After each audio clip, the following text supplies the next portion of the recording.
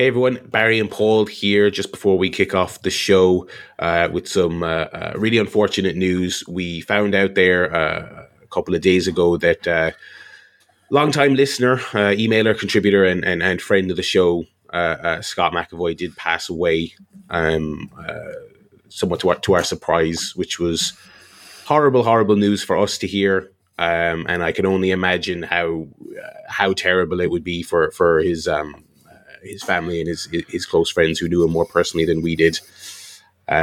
So we just wanted to make mention of that on the show. We couldn't go on without mentioning it. It's just myself and Paul this week. Joe will be back next week, so we'll probably have a bit more of a chat about Scott and his great contributions and his friendship to us when Joe's back. I don't know, Paul, if you wanted to add anything there before we get going. No, I mean, Scott obviously added a lot to the podcast. I think it would be, fitting tribute for us to spend a little of our time on him and what he meant to us. But yeah, we get the three of us back next week, and we'll do a proper, we'll talk about the good times, so to speak. Yes, yeah. One thing I think, because there's a lot to discuss. Because I've been thinking a lot in the last few days about how much time he spent on us when you really think about it. So there'll be much to chat about. Yeah. So we'll get Joe back next week, and we'll chat about it. So for now, I suppose, thanks for everything, Scott, and hope you enjoy this one wherever you're listening to it.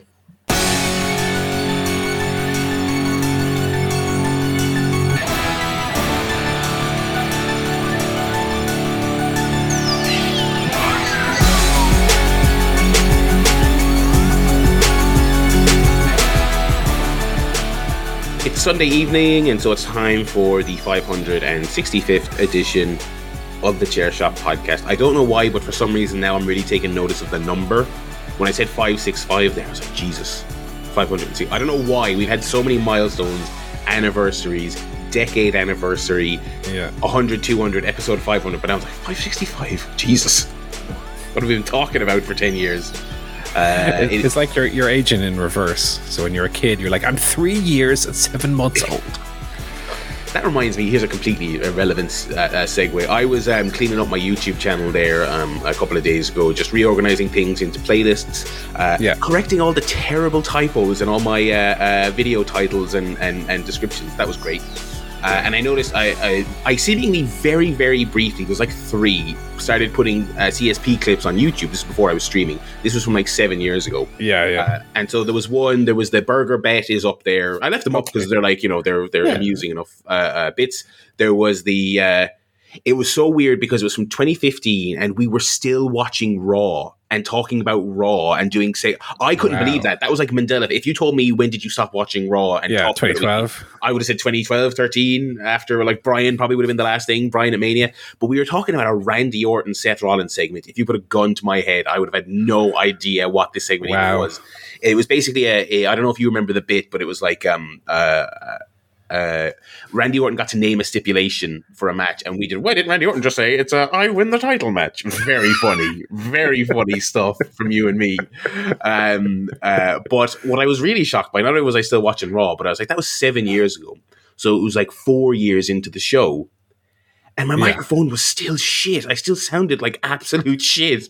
I was like, I thought that was like a year 3 or 2 or 3 thing, and then it was like we were 5 years into the show, and I was like, not that it wasn't unlistenable. Our earliest ones are genuinely completely unlistenable. I don't know how anyone got through them, but it was still kind of like, why do I sound so bad? It's because I was just using a gaming headset and mic or whatever it was, Yes, but yeah. So those bits are still up there if anyone wants to dig through. Because I also still have all the like when I would stream from the PS4, which is terrible quality. But anyway. Yeah, that is Paul. By the way, I didn't even intro him before I got into my my segue. Paul is here. He's rocking the half in the bag Ganzi or t-shirt, more so than a jumper. But no Joe this week. He's on excursion in Poland. In Poland, yeah. He's I didn't realize. I don't know. Did he mention it on the show or did he mention it to us? I just completely spaced. I don't know if he did, but he's at a I was going to say he's at a drag party, but of course it's not. It's a stag party. Although Joe at a drag party would be pretty interesting. I would love to see Joe. I'm trying to think, what would he be? I would love to see him. I think he'd be a great businesswoman drag act, like 80s Sigourney Weaver in a pinstripe suit, but it's Joe. I think would be great. Yeah, I think that would work. So if you're, I don't mind what exact theme he's going for, as long as the knockers are just enormous. I mean, that's just the way to be. That is just the way to be. Just comically big. Those are rules for life. So yeah, he's out and about. He'll be back next week with Tales of Debauchery and I was trying to name a food. What do they eat in Poland? Chocolate?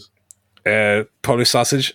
Polish sausage. There we go. That's the good stuff. I know two Polish words, and one is chocolate, which is czekolada, and the other is kapusta, which means cabbage. Do you not know any of the swears? No. You don't know? I don't want to say it because I actually don't know what it means. But yeah, it's funny. We have 10 million Polish shops in Limerick. I never really think to go in and get like some really good like meat, get a nice spicy sausage or something. Because we try and be a little bit adventurous. We go to like the Asian market. There's like a little actually Palestinian run shop in Limerick, which has all kinds of. They have the biggest glass Coke bottles you've ever seen. For some reason, I've never been into any of the European markets. We'll have to branch out there. Speaking of food, last week I went to a delicious, overpriced Dublin food and beer festival, which is quite nice, which is why I was away from the show. Yeah. I can't remember what it was called. I think it was the Happy Days Festival. 20 bones to get in, which I was like, don't know that, but what are you going to do? Dublin. It was a ticketed event, and it was in Rascals, which is not central at all. It was a pretty decent bus journey from the train station, and they have a pizza oven in there always, but basically they got a lot of food trucks in, and in their beer garden they had stalls for local breweries to come in and do their little craft beer thing. I mean, all that is always wasted on me. I mean, I know you're not a drinker, Paul. I'm a drinker, but I'm so boring. I never drink craft beer. I don't take any chances ever. So I found the one posh craft cider thing being served, and I had that for the whole night. But also there was food trucks there. There was a posh ice cream sandwich guy there. There was a taco man, there was wings, and the venue itself does pizza all the time around. Pizza was absolutely amazing. So stuff in my face while I was away from the show. And then I had this weekend, which I'll get into later. But you had a barbecue, I noticed here on the run sheet. Correct. What was that like? Very good, very good. Well, it's the weather has been pretty up and down lately. Yeah. But this weekend now, the fucking sun came out. Sun's out, guns out, and barbecues out. So it was very good. Went down to the Aldi, which I tell you, Aldi got some good meat selection for sure. Got some. Now I usually have the 5 or 4% lean mince from my burgers that I make, but when it's barbecue time, you're going 18%, brother. Okay. Which is funny because 18 is the most you can get. But whenever I watch YouTube videos, usually Americans, I don't want to generalize the Americans, but usually Americans, and they're, how to make a perfect burger. Yeah. And it's like, you always want to go 20 to 30%.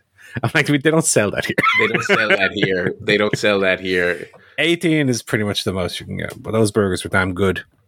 I had a steak that must have been 2.5 inches thick as well, which was just chef's kiss. So now I'm all full, but it was great. And the weather was lovely, sitting out in the garden the whole day, basically. I love the summer. I'm so happy it's not here yet, but that it's on the way. It's approaching, because I think more than most years, I'm going to be spending a lot of time just in the garden this year, either barbecuing or reading or trying to be out of the house a bit more. Yeah, I'm a bit of a homebody. I like to be inside playing video games or watching movies or TV, but I think I'll try and be a bit more in tune with nature. Well, that's it too. I mean, we're kind of we're kind of unrestricted now, kind of in the COVID sense. So it's like, okay, we've had fucking 2.5 years indoors, but then also, I'm similar to yourself. It's like, okay, well, all the things I like to do are inside anyway, so I kind of have to force myself to go outside. I do like a walk in the park, which is fair, and I do that anyway. But maybe some longer walks or some, I don't know. Are you anything of a green thumb? No, that's more so Natalia than me.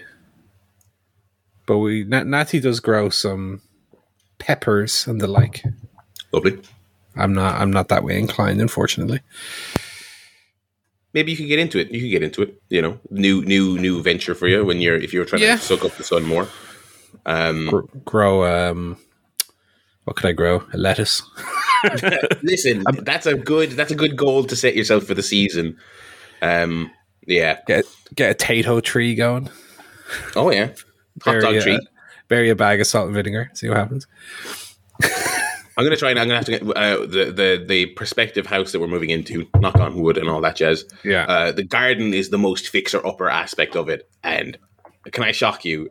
I am also not particularly green thumbed or handy, so I will have to learn things like that. But yeah, like that, I'll probably just you can learn everything on YouTube. But like you were just saying about the recipe, it's like they live in a different world if they come from America, And I find so many recipes online that I know it's such a hack joke and a cliche thing. Stop giving me the origin of chicken wings. I don't care. I'm just looking for like the temperature I need to set the oven to. Please stop. I hope a gardening tube is more to the point. Yes, but yeah. Then we had this weekend. I had a stag do to go to for a bonus suit to be brother-in-law, which is quite good. Went up the country, did a tour of some country pubs that were quite nice and all that. But with the first half of it was we went go-karting, which I have not done since I couldn't. It's been so long that I can't remember. That's really depressing. It was either late secondary school or early college I went. Yeah, mine was late college, I want to say was the last time I went. In France. Yeah, oh God, that's how long that was. So back in the Coke Demon days, the beverage. Well, Paul wasn't running around Paris looking for Charlie. That was not on the cards. I went.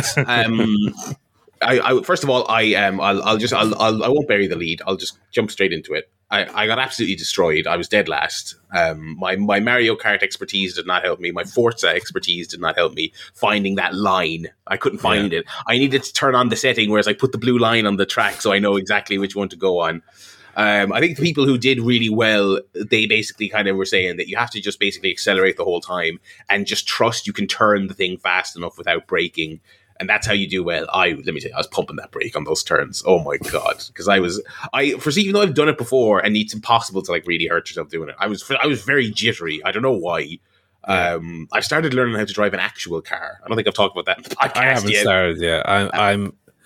I'm just about to apply for the learner's permit. Yeah. My least favorite part of it was the theory test. So once you just get that done. Theory test was a piece of piss. I actually like the so I've had Brona take me out twice because she was like, no, you get a lesson and then you can be. It's like, I refuse to get into the car not knowing anything with the inspector. But anyway, so for whatever reason, the go-kart was freaking me out. And it was kind of like, so I was getting demolished, but I also meant I was getting overtaken, which is fine. But like every time I would hear someone come up my rear view, I would have a shit attack like I was in real life burnout and I was about to get rammed off the road and do 15 cartwheels through the air. Like, I don't know why. Like, I was just very panicky. And also, it was like a real old feeling moment because so the steering is very responsive. But to do, to take the real corners at speed, you have to yank that wheel. And I'd forgotten how stiff it is if to really crank it and do a real turn. I guess they have it very tight because if, a teenager gets in, so they can't just go ham and do 360s and all this other stuff. Yeah. And so you have to really, really wrench it to turn. And my hands, like I took off my gloves and they were like red raw from gripping so tight. And they were shaking because again, like I've just been in Fast and the Furious 10 in my head. So that was an issue. And also then we got 2 goes, right? Because it was we were on this big track and there was only like 6 of us. And so they said, well, there's another group coming in. and they're like, they're going to be in your circuit. We're like, yeah, great, whatever. But they were late. So as we were getting ready to get on, they had just arrived. So they had to go sit through the safety video. So they're like, what we'll do, lads, is you can just go on and you can have some extra time. You can go do a practice lap or two, or it was like a practice lap or like 5 or 6 or thereabouts. And so we went and we did that, and that was great fun. And like, when you're getting out of it, the way you're supposed to do it is grip the steering wheel and then grip the back seat and lift yourself out, because obviously it's very limited space. There's nowhere to put your feet. It's not like an accelerator. And like, I reached back to put my head on the back of the seat, and I felt like I tore my fucking whatever it is there, my rotator cuff. I was like, "Fucking, this is the most old man shit ever." I'm getting out of a seat, and I feel like I ripped my shoulder out of the socket. And so then I got back in and I did the actual course again with the bigger group. And God, I was in bits. I'm still quite sore. So yeah, really feeling my age. And I got demolished, which look, what are you gonna do? So that was my weekend, and then we capped it off this evening by going to the cinema, which I'll talk about later. Yeah, that's it for me. Any other life guff from yourself?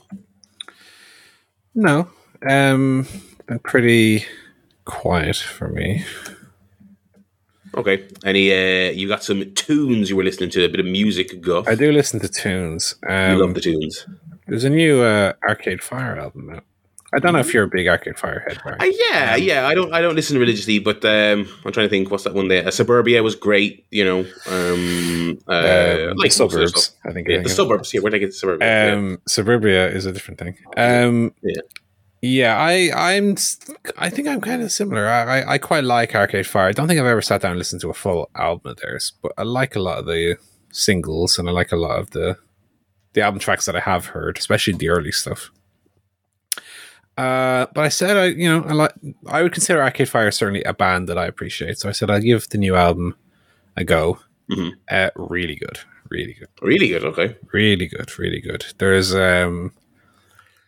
it's the way it's structured reminds me a lot of Pink Floyd's "Wish You Were Here," in that it's like a full length LP, but it's got like 5 tracks on it, and they're just very long. Here it's similar to that, but it has the tracks segmented up a bit more. So you have the Lightning 1 and the Lightning 2, which are 2 tracks, but are for all intents and purposes one song. Right.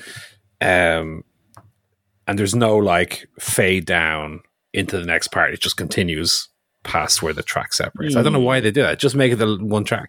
You're ruining the shuffle experience, lads. When I put it in my relaxing afternoon playlist, I'm getting the second half of the song only. Yeah. And then there was that one Mac Miller album where he just stuck 2 songs together that were nothing alike. What's up with that? Lads, 1 song, 1 track. Let's just fucking do it. Yeah. Okay, come on now. And now that we have streaming and digital, are we past as well the 30 minutes of silence before the hidden track, which gives you a 30-minute final track of some albums? 27 minutes of silence. Come on, let's just split it up and have the last track at the bottom. But Arcade Fire, yeah, really, really great. A return to form, I think most would say. Whereas Arcade Fire were similar to a lot of bands, Coldplay as well. Yeah. They start simple, and each album gets progressively more experimental to the point where they're just barely what they were in the first place. This seems like they're kind of taking it back to the roots, back to the more simple, understated Arcade Fire style. Yeah, I thoroughly enjoyed it. I think I pretty much like every song on it. It's not too long. It's only about 40 minutes, which, as we know, is a big green check mark for me. Yeah, and the best track has a really interesting feature. Peter Gabriel, back from obscurity, he makes an appearance. And he's funny enough, he's on the best song on the album, which is I need to look up the name of it now, because it's Race and Religion, but that's a parenthesis for what the actual name of the song is. So let me just grab it here. These Things That Divide Us is the real title. Yeah. If it's actually something like that, I'm going to... No, Unconditional 2, Race and Religion, featuring Peter Gabriel. Great song. Great. Yeah, so I mean, there's always an underlying indie rock momentum to the album. It's not a very slow album, which you might think of Arcade Fire as being. Certainly the last track, which is the eponymous WII, which is also the name of the album, is maybe the slowest one on there, but everything is really good. There's a track called End of the Empire, which sounds very like John Lennon's Imagine, almost to the point of, I'm not sure if I didn't read up on it or anything, but that you might think that it was a direct reference. That it's not a sample necessarily, but it's like it's really close to the point that you would say that it's maybe intentional. I don't believe he has a songwriting credit on it, which would hint to the fact that it's not close enough that they would need to do that, but it's really close to the verses of Imagine. But overall, I really thought it was great. I thought it was really, really great. Like I said, the Lightning 1 and the Lightning 2, which are, I want to say, called The Single, but it's 2 tracks. Well worth a listen if you're interested. Start with the Lightning 1 and 2. If you like that, give the rest of the album a listen. Because I think they're the most accessible tracks on it, but I don't think they're necessarily the best on it. Like I say, Unconditional 2, Race and Religion is seriously good stuff. If you are looking to listen to another Arcade Fire album in full, then the Incorrectly Identified The Suburbs I referenced earlier is a great, complete piece. It's great. Yeah. Yeah, I mean, they've got loads of great stuff. Neon Bible, I'm sure everybody's heard at this stage. What do my favorite one is Neighborhood. I don't remember if that's off the self-titled or if it's off... Let's see. Neighborhood number 2 particularly is my favorite Arcade Fire song. It's on their debut album Funeral. Okay, so bonus recommendation, Neighborhood 2, Leica. Give that a listen. Okay. In other listening news, I listened as well to the Beatles. The White Album, Part 1. Because the White Album is a double album, of course. Barry, you might be shocked to hear that the Beatles sometimes really good songs. You know, White Album in particular has what I consider the Beatles' best song on it, which is George Harrison's "While My Guitar Gently Weeps." But then it also has some utter shite on it, namely songs written by McCartney and Lennon, who I find very hit and miss. Okay. If it's not something like, you know, Glass Onion, which is great, Obla Di Obla Da, which is great, the continuing story of Bungalow Bill, which was written by Lennon with Yoko Ono, is just a really poor redoing of Michelle off Rubber Soul. Was that off Rubber Soul? Actually, I think it was. I don't remember. And it is a Harrison song, but Blackbird into Piggies, which are 2 of the tracks, might be the worst come down from one track to another in music history. Okay. Rocky Raccoon, terrible. Why Don't We Do It in the Road? Not very good. Yeah, it's just, I don't know. It seems to me the Beatles are either doing like iconic all-time hits or really run-of-the-mill album tracks. There's very little in between. But there is some good stuff on here. Back in the USSR, Dear Prudence, Glass Onion, and Obla Di Obla Da, I think is a good start to side 1. Those 4 tracks in a row are pretty good. And then you've got While My Guitar Gently Weeps, which is the Beatles' all-time best song. And then side 2 has got Blackbird and not a lot else. I'm So Tired is okay. You know, I Will is okay, but there's nothing on there I would go back to revisit. And looking at what's coming up next week, because as I said, White Album is a double album. Side 3, you've got Helter Skelter, Sexy Sadie, Revolution 1. Yeah, we'll see. We'll see. But yeah, White Album, I don't think it's cracked up to be. Well, you've got a second part. Maybe it'll change your mind. Yeah, I've experienced Infinity War. I'm judging it now before I've seen Endgame. So, you know. Many said that when those movies came out. They were like, "This is like the White Album Part 1 and 2." That's all I listened to. We'll jump into the telly guff here. Not too much to chat about. I still haven't finished, but I watched a little bit more Pam and Tommy. It's really good. I've gotten to the point in that I kind of heard of halfway kind of through the season where things kind of pick up a little bit and it gets a little bit wilder. So I'm enjoying that. Still haven't finished it. Likewise, I just want to make a quick mention of Dairy Girls.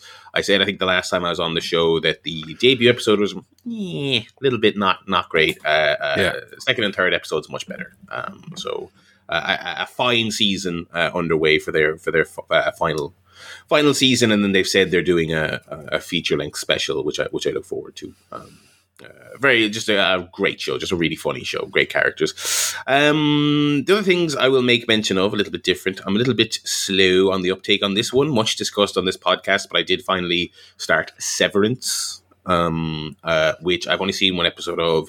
We may try actually squeeze one in before bed after this podcast, but very much enjoyed it. I mean, that's a real kind of quintessential great first episode. It's a lot of establishing stuff, but it's all very interesting, very stylish. It's got that kind of almost kind of dream core-ish, depressing office facade is really, really good.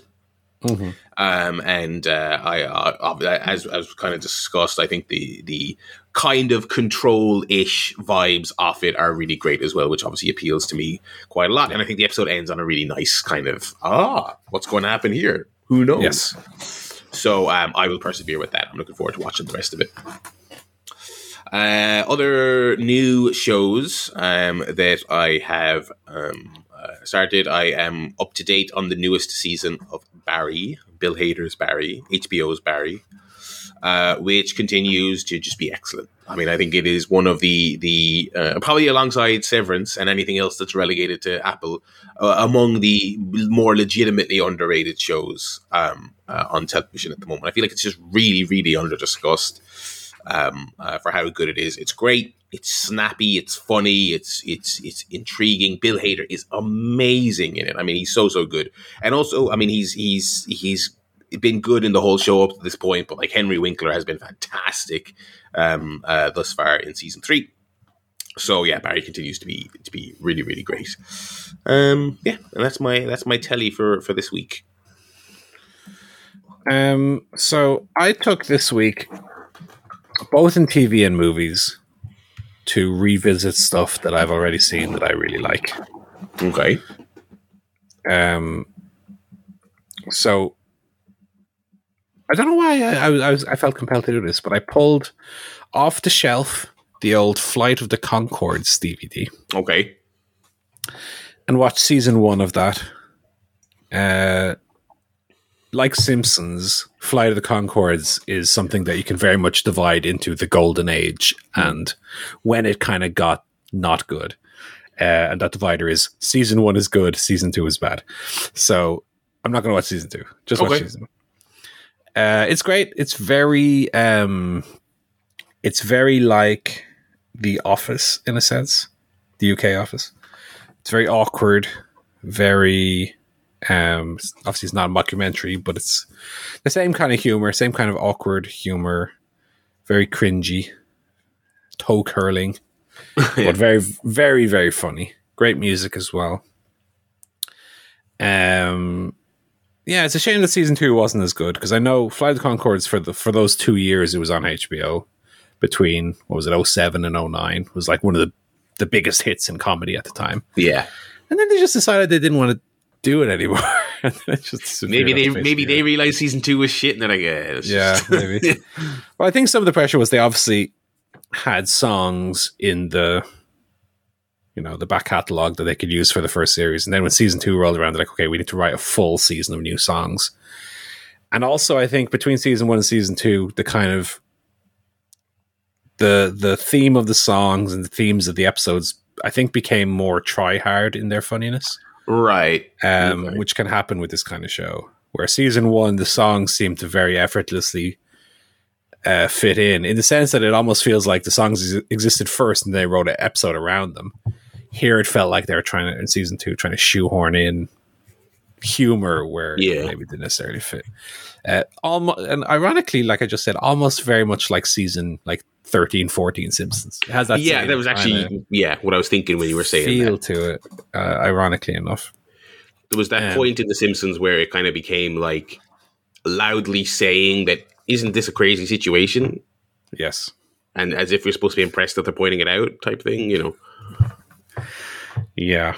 And just to mention on a segue from that is your Simpsons ratings. Oh, yes. Yeah. 1 to 5. Again, I have to commend you on a pretty good list. I was in particular very happy to see Whacking Day get the low ranking that it deserves. Yeah, I was expecting more pushback on the from the community on that, because I was being very diplomatic. I was hearing cases. I was letting people plead their case and slander what they wanted to slander, but I had to put my foot down, and most people agreed on Whacking Day. Because I actually not intentionally for the stream, but I just finished. I got caught up to season 5 just casually as I do. Yeah. And it's like every time I watch it, I'm like, is there something I didn't get as a kid about this episode? And I don't think there is. I so wish it was like flipped and the episode was kind of more about Bart being homeschooled. Would have been a more entertaining episode, I think. I agree. But yeah, Flight of the Conchords is great for people who haven't seen it. It's very ironically, it also reminds me a lot of a show that came later on, which was Nirvana the Band, the show, which is one that I've often. I keep meaning to watch that. It's not readily streaming anywhere. No, it's not on all 4 anymore. It was, and it's gone. It's gone. I thought there's not a DVD, is there? It's just. It's very hard to sail the high seas. It's not even on any of the usual piracy websites I use either. So I'm gonna have to. I think a torrent, old school torrent. I do have them, so I can share if needed. But same kind of humor. That's obviously a Canadian show, so very different. But even a little bit of Mighty Boosh to it as well. Yeah, I think Mighty Boosh structurally hits a lot of the same beats. Yes, very good, and also. Slowly crawling away towards the end of Lost. We have 7 episodes left in the show, and then it'll be done. Do you agree with the comparison of Lost and Severance? Because that's a talking point I see a lot while I was not watching it. To an extent, I think it's far too early to say when it applies to Severance. Okay. Insofar as, you know, you could maybe compare season 1 of Lost to season 1 of Severance. Fair. I think they're very different shows, though, in that Lost is, for all intents and purposes, a mystery show, but season 1 especially is more about setting up characters, whereas Severance plays, obviously you've only seen one episode, Severance very much plays on the idea that we don't know much about the characters. Right. Whereas Lost seems to be kind of throwing as much information about them through the flashbacks as it possibly could, and then throwing on top of that the mystery. Yeah, I mean, I think there are elements that are similar, but I think in terms of where it goes, I think it's obviously far too early to judge whether the payoffs for Severance will be, you know, satisfying. That's fair. I'm starting to as well kind of come down on Severance now because the praise has been so unanimous. I almost feel like And this is not necessarily Severance's fault. I also feel this was very much true of Game of Thrones. And Severance is, in my opinion, a better show than Game of Thrones. But I feel like when a show comes along like that just gets universal acclaim, I just want to be the one who's like, guys, it's.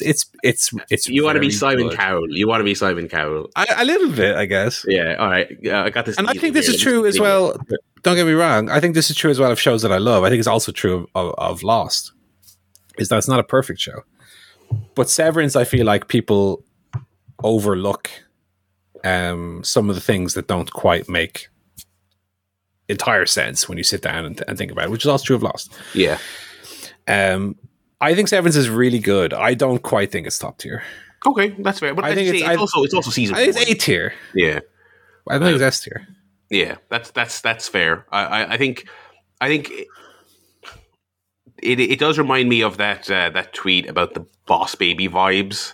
The guy who's seen one movie. It's kind of like, because it was the same thing with Yellow Jackets as well. Everyone was like, "Oh, it's kind of like Lost." I was like, "Well, yeah." Because Yellow Jackets was more like Lost in the literal sense. Yes, but it's also like a completely it's like a different style of show.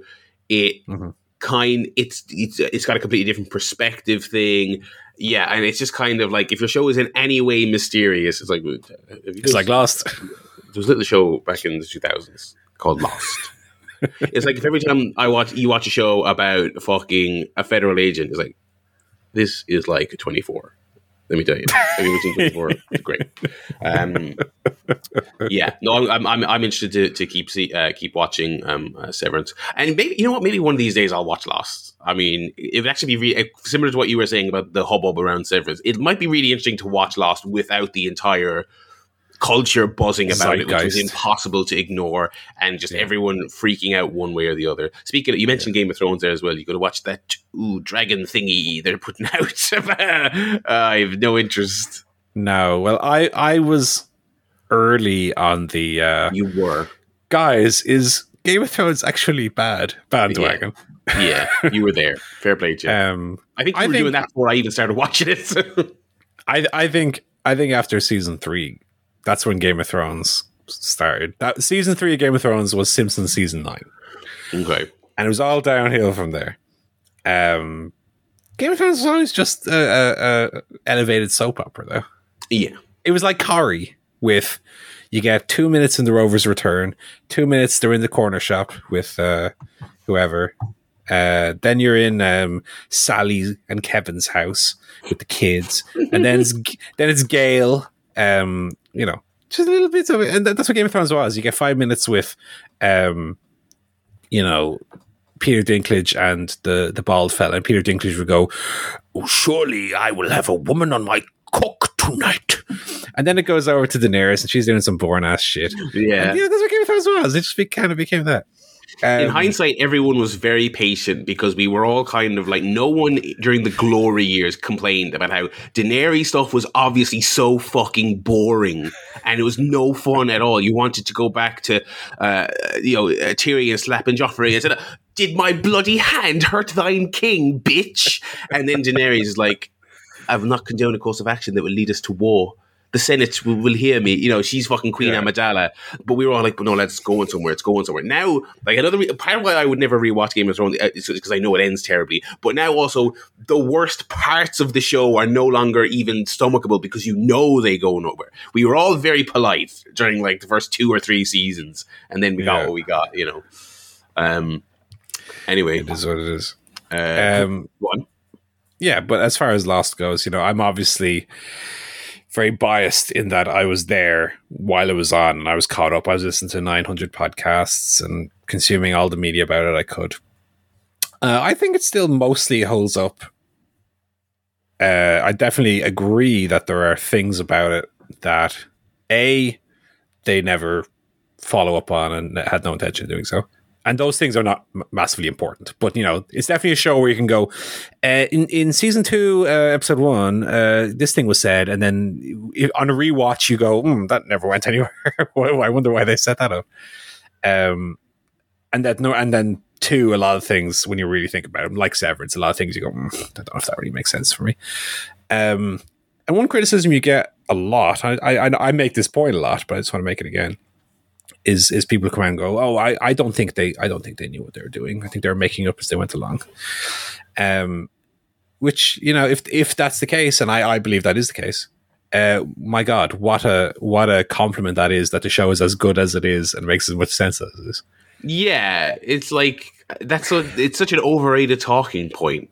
It's like Breaking Bad wasn't finished before fucking they were, you know, they were going to kill off Aaron Paul. That's a story Vince Gilligan himself loves to tell. That show was flying by the seat of its pants. That's just how some people operate. That's how TV gets made. That's how Vince McMahon operates, and he's never produced bad television ever. Okay, so wind your neck in, everyone. All right. Yeah. But yes, in summary, those 2 shows are quite good. Very, very enjoyable TV. Before we jump on to the film guff, I have a podcast guff to quickly make mention of. I've, for the first time ever, listened to a Spotify podcast. I know what this is going to be. Which is to say, one of their exclusive, you have to listen to it in Spotify things. Now, I don't hate the Spotify interface. People seem to hate it. Again, I've only used it literally for one podcast, so maybe it gets worse the more you use it. I just saw it advertised. I was like, I'll give this a go. I'm listening to Batman Unburied, which is I've also never listened to. I've never ever listened to one of these. I've never listened to like a scripted fiction radio play podcast. Basically, it's not my forte. I listen to things where people talk about the wrestling news, and I listen to things where people talk about what video games they're playing, and that's it. For 20 years, I've never listened to anything else. It's just not really my type of thing. But I was like, let's see what this is like. And I like the format. I kind of like the Foley work. I like that every scene starts with a door opening and people walking up to things. It's fine. It's interesting. It's very un-Batman-y. I will say that. It's very, it feels like it's kind of using Gotham and the Waynes to kind of tell a story, and there's been zero scenes with actual Batman in it, which I guess makes sense because it's a fucking radio play, so you can't do I'm being beaten up, he just threw his batarang, he was sick. There's not really any of that, so it's doing a lot of Bruce Wayne stuff. It's set in, I don't know if this is another fucking multiple universe type thing, and maybe they're going to get like normal Batman involved at some stage. But basically, in this story, Batman is, Bruce Wayne, is a state pathologist, and his parents are still alive, and they are his father in particular basically owns the hospital. And so there's less, my dead dad, and there's more kind of interplay between the two, and they have a kind of complicated relationship. And Bruce goes to after a run-in with the new serial killer, who I don't know if it's an original character or someone from the comics. I don't know. It's not anyone I'd ever heard of. After a run-in with him as Bruce Wayne, he goes to therapy, and that almost kind of plays out like the things you'd find in Arkham Asylum, the audio recordings. They kind of play out like that. So it's good. Like I said, not very Batman-y, and there was a stinger at the end of episode 2 which referenced, again, this is how I don't know if this is going to be some kind of fucking multiverse shit, or which I would immediately lose interest in, but they reference like a more traditional Batman. They reference like, I'll just say it, it's not any kind of massive spoiler. There's like a radio report of, Bruce Wayne has died. He was orphaned when he was young. His two parents died. It's like, but that's different because we know the parents are alive for this guy. So are these different people? What are we doing? I will say now, I will check out if it's Batman from Universe 778. What are you doing here? There's a problem with the spectrum of the universes, Batman. Oh, what? Not the spectrum of the universes. I'll immediately check out. I have no interest in any of that. Spoilers for MovieGuff, but I've had my fill of the multiverse already. But yeah, it's well produced. It is a Spotify exclusive. They put out 2 episodes together last week. I don't know what day they come out. I think it's Wednesday. And each one was like a half hour or 25 minutes, so it's like nothing. It's very breezy. Cast is really good. Ashley Birch of many video games is in it as Vicky Vale. Lance Reddick, one of the best voices ever in anything, is Thomas Wayne, which is great stuff. And Bruce Wayne is Winston Duke, who was the other heel in Black Panther, not Killmonger. Remember the one eventually teams up, the big dude, and he's great voice for something like this. So yeah, really good, and there's a whole host of other interesting names on it. They do the credits at the end of every episode, and they haven't been in it yet, but all of the McElroys are in this in some capacity. I don't know where as or who as, so I guess we'll see. But yeah, so far so good. We'll see where it goes. And if I like it, I'll just start listening to little scripted podcasts more. It's something I'd never even really considered before this. But yeah, that's the rare podcast guff on this week's show. What about movies, Paul? What have you watched this week? Well, again, more of a comfort week. Absolutely. Reviewing some stuff that I've already seen. So, got my Jackass Forever Blu-ray in. Got it in the post. Is that out? Oh, wow. I need to take a look at that. Came out in the US in the end of April, over on this side on the 2nd of May. In comparison to previous releases, unfortunately, the bonus features are really lacking. But it does come with 40 minutes of deleted scenes. That's good. Which is pretty good. And they're, as with deleted scenes for a thing like this, they're a bit hit and miss, but the ones that are hits are very funny. So to give you a preview, they do Dark Shark, who is Jasper's dad, who's the gangbanger who's, terrified by everything. They put him in the bear room. Oh my God. Which is very funny. I won't spoil it. No. People do want to check out the special features, but that's very funny. But yeah, I mean, they used to, I have I want to say all the movies. I don't have the bad grandpa movies. No interest. That's not canon. That's not canon. No, I have 1, 2, 2.5, 3, 3.5, and now 4. And usually the special features are pretty good. In particular, Jackass 2's special features is like an hour of extra footage. That's better than 2.5. Right. Here it's 40 minutes. It's pretty good. Although I will say about 8 minutes of that 40 minutes is 3 different versions of the skit where he's in the cherry picker being the electrician. Yeah. They did 3 takes of that, and I can't imagine the deleted ones are that good, because I didn't think that one was that good in the film. No, and that was the best one. Yeah. But obviously they're releasing 4.5 in just under 2 weeks now on Netflix. That's on the 20th of May, I think. So obviously they want to hold some stuff back for that. So this is the deleted stuff. And as I said before, it's unfortunate now for my collection that 4.5 will probably then not get a physical release. Yeah, Netflix are weird. Sometimes they do, sometimes they don't. It's very annoying. Yeah. So, but I'll definitely watch it and review that in 2 weeks' time. What you should do is you could just download it and burn a DVD, like a little handmade. Listen, you like physical media forever, boys. Yeah. Put it through the old capture card. Netflix surely will have no problem with that. I won't get 2 hours of a blank screen. What was I going to say?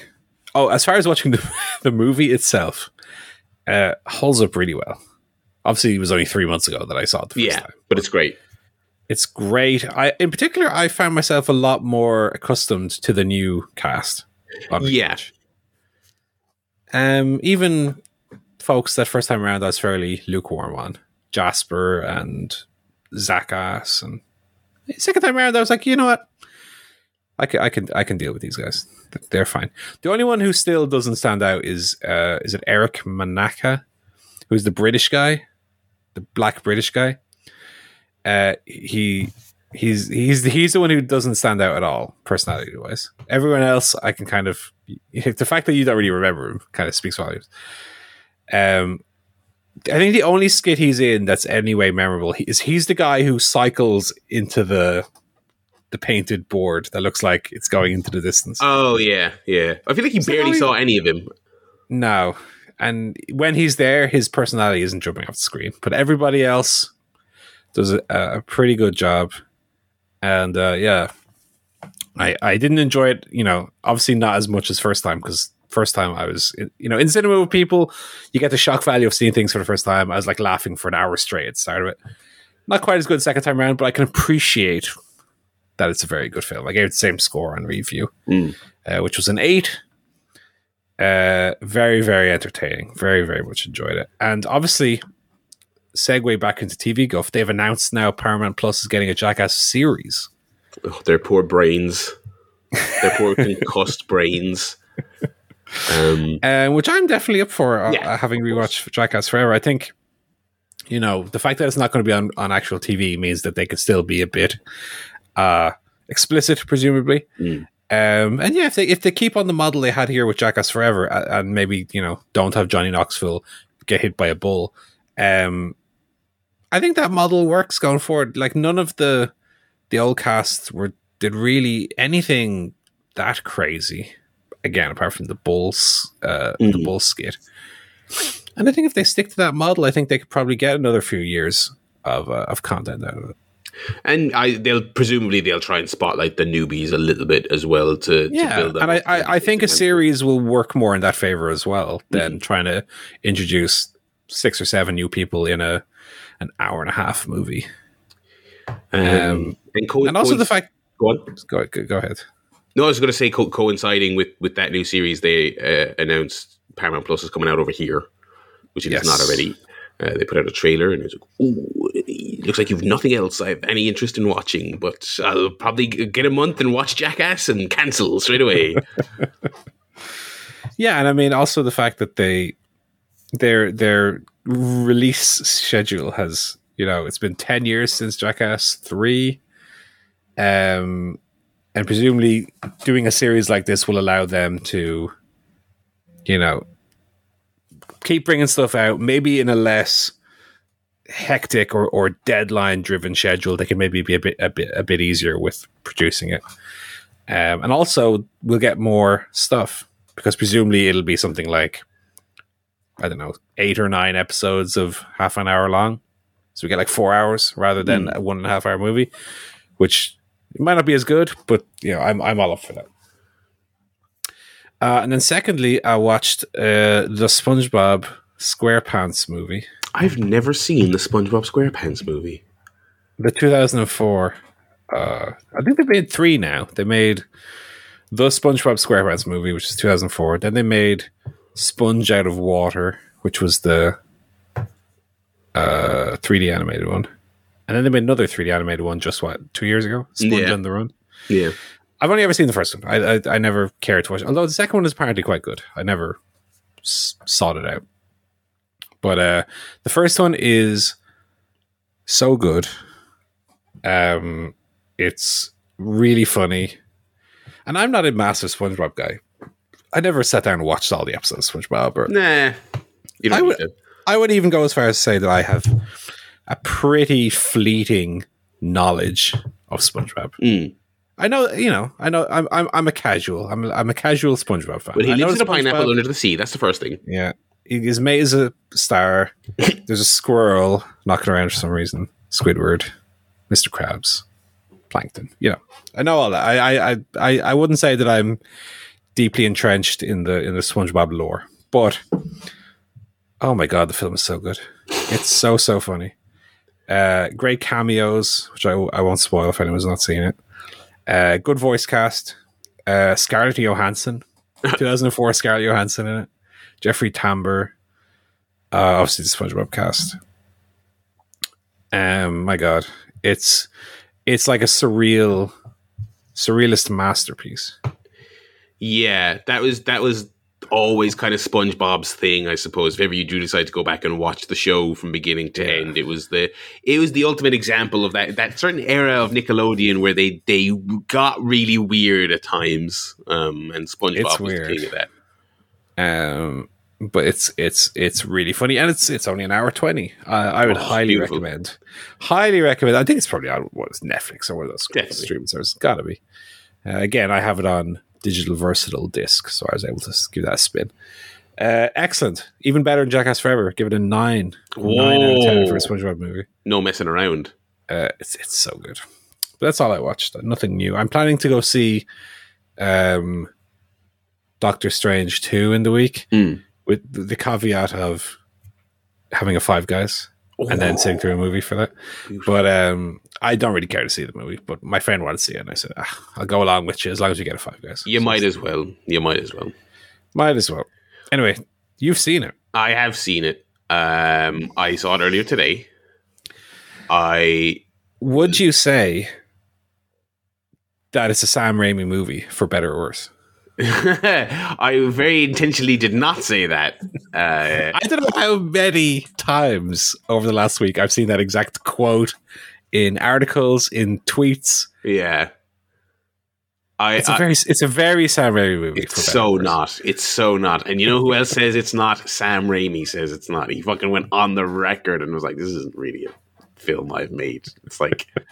it was very nice getting to work on a Marvel movie. He was like, in the politest way possible, he was like, they showed me their fucking work in progress green screen shit that they made 6 months before I ever signed a contract. And I was like, yeah, good. I saw the movie earlier today. I was incredibly bored by it. It has multiverse in the title, and following Spider-Man, you can imagine there is some stuff in this movie. It's one of those classic movies that to really one of those recent examples, I should say, not classic, one of those recent thing now where it's like to really talk about the highs and lows, it would be very spoilery because it's, to make a WWE comparison, so much of this movie just hangs on moments. Oh my God, did you believe blank was in it? Oh, and such an actor reprising / debuting a new character or whatever. So there's a big, and they even tease it in the trailer. There's a big multiversal reveal around halfway through the film. First of all, it was heavily rumored, so that's a factor. But I also just thought it felt so flat. I was not impressed or blown away. Nobody, thank God. I mean, we didn't have any hooting and hollering Americans in there. Nobody gave a fuck in the cinema I was in, and it was full. It was a full minus like a handful of seats. It was very, very busy. The usual mix you would expect: people my age, people older than me, families, little kids, teenagers. It was the worst. There's a little fly around me. Go away, fly. Oh, you prick! I'm only angry at him. But like nobody gave a shit. I'm going to be really interested when we can kind of just take the spoiler, break the seal on the spoilers, which I'm sure will be soon because the movie is probably going to make $7 bajillion in its first weekend. Everyone will see it, and then we can just talk about it. And I just really want people to talk about, say, did you what you make of that? Do you care about that? I didn't really care about that. It was, and it's not like, and when I say I don't really care about it, it's not because I didn't know the characters or anything. It's not like, it's not like Blorko walked out and I didn't know who he was, which is, it has that post-credit scene. Some cunt walks out and goes Doctor Strange, and I'm like, am I supposed to fucking know who the fuck this is? Like, and I don't know or care. I recognize the actor, but I don't know who the fuck I'm supposed to think about this. But anyway, it's like AEW Dark. It really is. It really is, but not as good. Yeah, I just thought it was incredibly boring. I was so bored. 2.5 hours long, of course, absolutely, completely unnecessarily long. An underrated Marvel trope. Everyone talks about the quips. Everyone talks about the tone, the CGI. An underrated thing is it's just constant exposition. Everyone's fucking explaining everything every 5 seconds. I'm like, this is why these movies are so fucking long. Come on. It's just so belabored. It has some very nice visual flair. You know, not a spoiler to say that they go traveling through some universes and they see some weird stuff, and that stuff does work. There's some cool moments in there. You're like, oh, that's weird. I don't think it's a horror movie. Anyone telling you that this is the MCU's first horror movie, or anyone telling you that you wouldn't even know this is an MCU movie, this is a Sam Raimi joint, brother. Absolute shit. Complete and utter codswallop. With the caveat that, yes, there are some spooks in there, which are appreciated, and there is some... It's the example I always use is James Gunn in Guardians of the Galaxy. There's that level of Raimi in it, in that there are some cool things in there that have his spin on them, that are recognizably his. But if you watch Guardians of the Galaxy and then you watch The Suicide Squad, it's like, okay, which one of these is like an actual James Gunn film, and which one of these is the template that he got to play with and do some fun little things with, but it's not a real film by him. Do you know what I mean? This is that, again, with Raimi. The stuff in there is cool. There's some spooks. There's some atmospheric stuff. There's some visuals that are very much his thing. There's a little jump scare or two. Do you know what I mean? Because he's Sam Raimi and he has to get him in there. There's a cameo or two that's nice. But, like, again, it's just people are just kind of deluding themselves with this fucking... For it to feel that way, it would have to not feel like an MCU film, and it feels like all the rest of them. I will say that so Wanda is a big part of it. I think she is. I've never really gotten on with Elizabeth Olsen in these movies or the TV show. I think she's a good actor. She's never figured the accent out. I don't think any of them have ever figured the accent out. I don't know what she's supposed to be. I know she's supposed to be generic faux Russian without saying Russian. But the accent comes and goes, and I think it kills the tension of a lot of scenes for me. I think she's really good. I think I think she's good in her role, and she's because for better or worse, whether I liked WandaVision or not, and I didn't, I think her character is really fully developed in front of our eyes for 10 years at this stage, because fucking Ultron was 10 years ago. So her contribution to the film is a little bit more meaningful than some of these characters who pop. Typically, when someone pops up in a Doctor Strange film that you've never seen before or after, you're like, okay, well, who cares? But this is character that I don't necessarily have an attachment to, but I get their motivations and they're a little bit more meaningful. Yeah, and I mentioned there the visuals. There are some really cool fantasy, horror, multiversal flair to it. This is also yet another one, both in Marvel and just general Hollywood terms, where there's like genuinely like 7 or 8 scenes where I'm like, why does this look so bad? Why does this look so bad? They spent the economy of a small country on this film. Why does that look so bad? Why does it look like they're gliding along that ground like an unfinished kind of demo of a video game where they're not really touching, and the shadow is kind of really awkwardly added early on? There's a scene early on where America Chavez, who's the young girl in the movie, and Doctor Strange are on a New York rooftop after like an action scene, and there's an establishing shot of them and a body on this rooftop.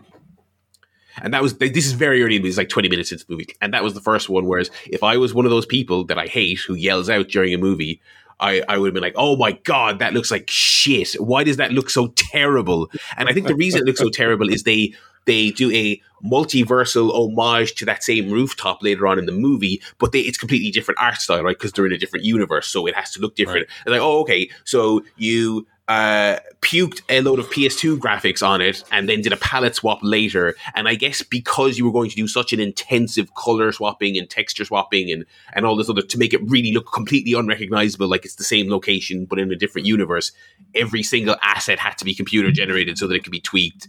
And it looks horrible. You'll know the exact shot when you see it as well, because again, it's one of those ones where it's like, none of you look like you're physically making contact with the thing you're supposed to be standing on. There's tons of those. There's the bit in the trailer where they're fighting the big tentacle monster. There's moments where the tentacle monster grabs, Doctor Strange or whoever, and it's just kind of it's like but it looks like it's not touching him. It just looks terrible. It's just so bad looking. I mean, we're at critical mass with this stuff now, where it's just the films are so densely packed with it that things like physical contact and spatial awareness are really negatively affected by it. I was watching an episode of Lost where character is walking through the jungle, and I think he just touched a tree or something. I was like, oh my God, this looks so good, because it's a set, Yeah. And it wasn't like a really well. I mean, Lost is a pretty good looking show, but it wasn't like it was spectacularly done. It was just that, oh my God, my eyes are readjusting to not watching someone on a green screen. Yeah. Like, oh my God, it's different. It's like a depth of field, and it looks great. And like this, I mean, people have really, the last couple of years, this year in particular, people have really poured over like the Black Widow VOD and Shang-Chi, and they're just like all these shots that they're not even action shots. Like the famous one is probably, which to be fair was, I think, this was pre-COVID actually, so they have no excuse. There's like the scene where like Florence Pugh and Scarlett Johansson are like sitting on a bench outside a dive bar. And it's just two people sitting outside at a bench having a conversation. But it's obviously not. They're obviously sitting in a studio in front of a blue screen, and they've faked the bar. I was like, you are in America. You can't go and find a fucking dive bar with a bench outside it and sit two people down and have a conversation. And same with Shang-Chi. It's kind of, at least those settings are a little bit more fantastical, but it's just kind of like everything's incredibly thick.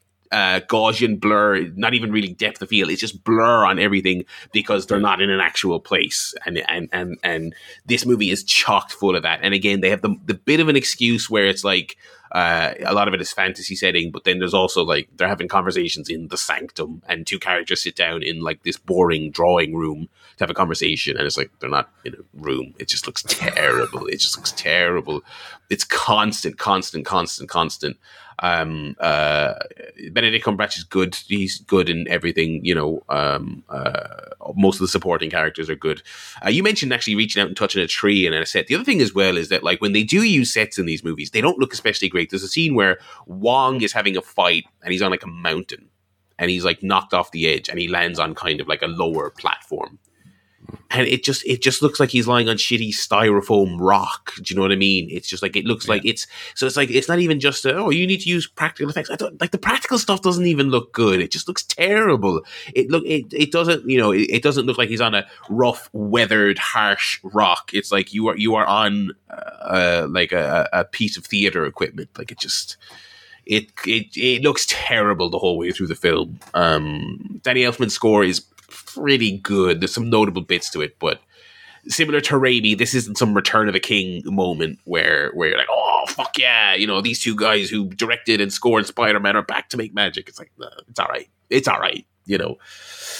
Yeah, very disappointing, very long, very indulgent, and the multiverse. The funny thing is, like, they're going into their bag for all these weird characters now, like Moon Knight and Shang-Chi and all that stuff. And I actually kind of like Shang-Chi as an interesting character. This movie has some surprise, much anticipated cameos of very famous characters, and I'm just like, whatever.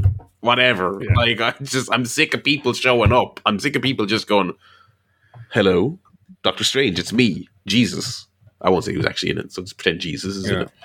Well, the problem is when they hit Endgame, they had expanded so much by that point. I think the better thing to do would have been to contract again and focus on a small number of people and then start to expand from that number. But it seems like they just kept expanding and just literally get anyone. Yeah, who have we not used it? Johnny B. He's a new hero. Go.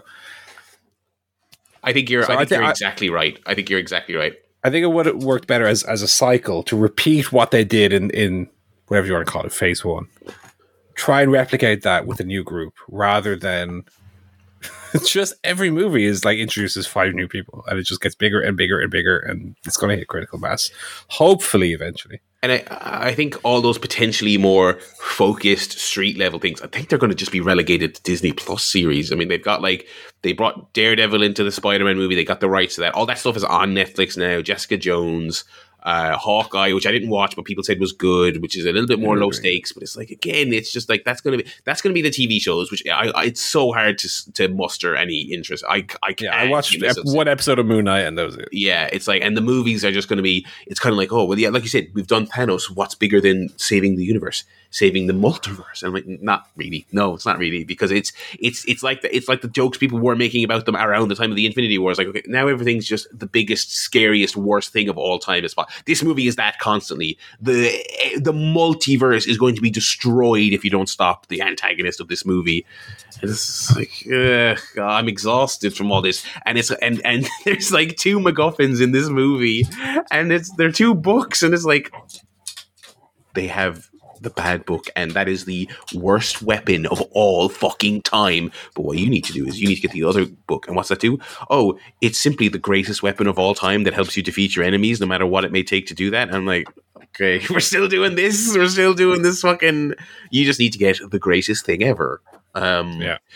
I would love it if they went a little bit more daredevil-y, a little bit more focused, but it's just bigger. And the other thing as well is that even though you're traveling the multiverses, a lot of the scenery in this movie, like the places they go, they look like stuff that could have been in Infinity War. There's a weird kind of dimensional area that looks like something from Doctor Strange 1. There's a mountainside temple of sorts that is somewhat reminiscent of where Thanos throws Gamora off in Infinity War. It's like the stakes are allegedly bigger, but all this stuff looks like stuff I've seen in these movies already before. Let's shrink down here. Show me Doctor Strange stopping a fucking mugging outside a pizza joint or something. Give me something fucking different. But yeah. God, remember when superhero movies were about that? Yeah. Wow. So yeah, look, I've seen a lot of mixed people. I've seen some people, and some people I trust, not just people with Doctor Strange avatars. A lot of people like it. And I've seen, to my shock, I've seen people do it's a Raimi film. Actually, it's as much of a Raimi film as you could possibly. For better or worse. I've seen for better or worse. I've seen a lot of that. So someone might get more out of it than I do. Although one thing I will say is that coming out of it, and Brona said the same thing. I was like, the thing is, I will never watch that again. And that's not to say it's the worst piece of shit I ever saw. I thought it was a 2-star movie. I've seen a lot worse, but like, I'll never watch it again. Especially at 2.5 hours. So I can't even say maybe I'll like it more to rewatch. Not happening ever. So yeah, I'm interested to hear what you and Joe think of it. I'm interested to hear maybe a few weeks time if we can pop the Pringle can on spoilers. Because I really want to talk. Because like everyone, even though if you didn't love exactly how it was done, at the end of the day, everyone loved that Tobey Maguire and Andrew Garfield were in Spider-Man. It was great. right? For better, again, for better or worse. If, you maybe didn't love the scene where they fucking come into the living room, but they were in it and that was fun. I want to talk to people about this stuff in this movie because I was like, did you think that was shit? I thought that was shit. Because it was just like, anyway. We'll move on from that. I did see another overdone, overly sequelized franchise. I saw Scream 4 as we continue to kind of slowly traipse through the Scream franchise. And this series continues on a sort of a gradual downward trend where it's not terrible, but like Scream 4 is like a decent 3-star movie. It's like still directed by Wes Craven. This is before he passed away. And I was kind of thinking that like at this stage, God, 4 Scream films and 50 films into his filmography or whatever, he could probably make a decent slasher in his sleep. And that's kind of what this film feels like. It's like he's got a solid baseline, but there's no real interesting ideas in it. He still, all these movies also, they do a good job of dealing with the sequelitis. There's somewhat amusing commentary on sequels, but it's just like the decline is very gradual over the course. Of Scream 4, perfectly watchable, but again, for future reference, I'll always be rewatching 1. Do you know what I mean? I don't think I'll ever rewatch any of these sequels, but it's decent. It's perfectly watchable entry in the series. The core cast is good, but they make a new addition with this one, which is Emma Roberts, who is, what was she in? She's been in a lot of crapola. I can't remember what the fuck she's been in. One of the American Horror Story. She was in some Nickelodeon show 15 years ago. I liked her in other stuff, but she was not. She was a central figure in this one, and she was not good, unfortunately. Good old Neve Campbell, though, still great. So now I'm all caught up. I'm going to watch that new one that came out earlier this year. I'm curious to see it. That seemed to be pretty divisive, but I'm curious to see it. And finally, very much kind of the opposite of the comfort movies you said you were watching. I watched The Worst Person in the World on it was actually 2 weeks ago. Yeah, it was after the last show I was on, and that was phenomenal. I absolutely loved it. I wasn't sure. I was thinking, was either the best film I've seen this year or it's the best film of last year. Either way, because it would be better than my previous favorite from last year, which was Minari. As I was better than that, and I love Minari. But yeah, I was blown away by it. I really, really was. It's way different to what I was expecting, and it did a great job of. I saw a trailer for it when I was in the theater a few weeks ago, and it established the tone of the movie, but it didn't really tip its hand too much to what it was. And there's kind of 2 halves to it, and I really was not expecting what the second half was. It is phenomenal. It's really ponderous in a way that's not annoying at all. It's very human. It's very 3-dimensional. The first half of it kind of feels like it's going to be a little bit of you are defined by your choices. You know what I mean? So think carefully. And then the second half is way more kind of life is messy, and the choice that may have been right for you back then maybe wasn't right now, but you shouldn't beat yourself up over it. It's way more complicated than good guys and bad guys and a relationship movie where, oh, I made a mistake or you were a shithead and that's why it didn't work. It's way beyond that. It so effortlessly makes the difficulties and reality of just life as an adult just flow way better than almost any other film I can think of. I loved it. The two of us kind of left the cinema, and it was just one of those proper kind of like, wow, like really, you're kind of left like speechless type of films. Great performances, look great. I can't sing his praises enough. I mean, I know you were high on it. I think I'm probably higher on it than you, but it's great. It's great. I straight away was like, I found out, unfortunately, I was like, I'm going to see if that's on Criterion Collection. It is, but they're not region free, so oh well. I'll have to get the regular old Blu-ray when that comes out. Yeah, Worst Person in the World, fantastic. Yeah, it is the most iconic butthole in the world. Yeah, I really like that movie as well. I will echo all the points you made about it. I think when we were going through the Oscar picks, I think I had it for one of the screenplays. Maybe original screenplay. I don't know. I don't think it's adapted from something. I don't think it won, but I think it probably should have. Yeah. What won? Probably Fast and Furious 9 or something. Probably, yeah. Didn't watch the Oscars. That probably won, something like that. interesting update for video games. Go on. So you didn't hear last week, but I finished Tunic. Okay. Oh, really? Okay. Just had fucking baby mode on for the last like 2 hours. Okay. I won't talk too much about it because I did talk about it last week, but all the points I had made prior, I think, hold up. I think the way to play Tunic is don't worry about the difficulty, just play it with baby mode and play it as like an exploration game more so than a combat game.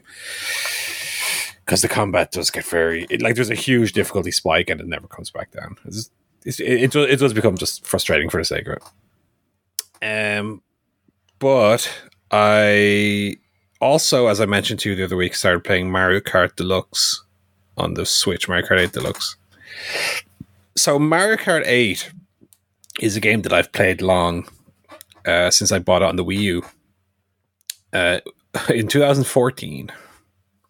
And now that we have Mario Kart Deluxe on the Switch, the Wii U has sadly sat idle, unloved, forgotten. And so I said, you know what, Mr. Wii U, we're going to put you back to work. We're going to do a little bit of jailbreaking on you. A little bit of modding on you. Because I had long heard as well that the Wii U, as far as that goes, is one of the best systems for that kind of thing. Activity on. So the great thing about the Wii U, first of all, is aside from the Wii, which obviously everyone and their grandmother had a Wii, but the Wii U, for anyone who's interested in console modding, emulation, and so on, is great because it plays natively two systems that a lot of people did not own, which are the Wii U itself and the GameCube. Yeah. So I used a guide, obviously, to jailbreak it. The guide also includes software links and a how to rip your existing CD games to the hard drive. Okay. So we're not talking about piracy here. The only way you're getting games, of course, legally. I'm just getting that across here. We're not talking about piracy here, right? So the thing is, the Wii U was backwards compatible to Wii, as we know. And the Wii itself was backwards compatible to GameCube. But Nintendo, in the release of the Wii U, locked out the GameCube functionality because there's no GameCube controller ports on the system. There's no memory cards on the system. So you can't put a GameCube game into it and expect it to run. You won't be able to save your game. You won't be able to play with a GameCube controller. But on a technical level, the Wii U was designed that it can play GameCube games natively. It doesn't emulate them. So as you know, emulation, even today in 2022, has only come so far at a level that works really well. Even today, some N64 games, some PlayStation 1, PlayStation 2 games, they don't run super well on emulators. Just because there's, so many parts at play, even if you have a very powerful, computer. But that's the critical thing, is that the Wii U plays GameCube games natively. It doesn't emulate them. So if you get a ROM or an ISO, again, of your existing owned ownership games, the GameCube controller anyway maps very easily to a Wii U either gamepad or Pro controller. I own both. The big advantage, of course, of the Wii U over the GameCube or the Wii is that it also natively exports the video to 1080p through HDMI. No need for an adapter. So I installed a couple of GameCube games on it, and they're not necessarily upscaled, but they look way better on a modern TV than a GameCube with the RGB cables are going to look. Of course. So it's like the perfect way to play GameCube games. Yeah. And also you have the benefit of, I know the Wii U controller is pretty clunky and unwieldy, but you also can play it just on the screen. So it's not fully portable. Course, yeah. But you can set the Wii U up under the TV and someone's watching something on TV. You're playing your GameCube game on the Wii U controller. Excellent. It's really, really great. And again, it plays at whatever frames per second at the normal performance. There's no lag. There's no issues that you would experience with emulation. It's brilliant. Now, I will say, compared to some of the other stuff I've done, like the SNES Mini, jailbreaking the Wii U is a bit more complicated. But luckily, I've been doing this kind of thing for a while, so the The how-to guide I was following was very straightforward. The Wii U also plays DS games natively, which is interesting thing, because you can get DS games through the Wii U. I think they've shut it down now, but through shut down the store. Yeah. you're able to play Wii U DS games on it. So the same is also true for DS ROMs, which is a more interesting. I haven't tried a DS game on it, but I believe there's like lots of different ways you can do it, where you can have the top screen on the TV and the bottom screen on your gamepad, or you can have them both on the TV, or there's even one where it's sideways and they'll show the two screens. That's something I'm interested in trying to get running. I would like to get some DS games are very expensive to get these days. Like Heart Gold, Soul Silver. So it would be interesting to just try that out. I do, and again, for the record, I will state I do own a copy of Pokemon Heart Gold, but the version I own is in French. Okay, useless. But I do own it, so just for anyone, maybe.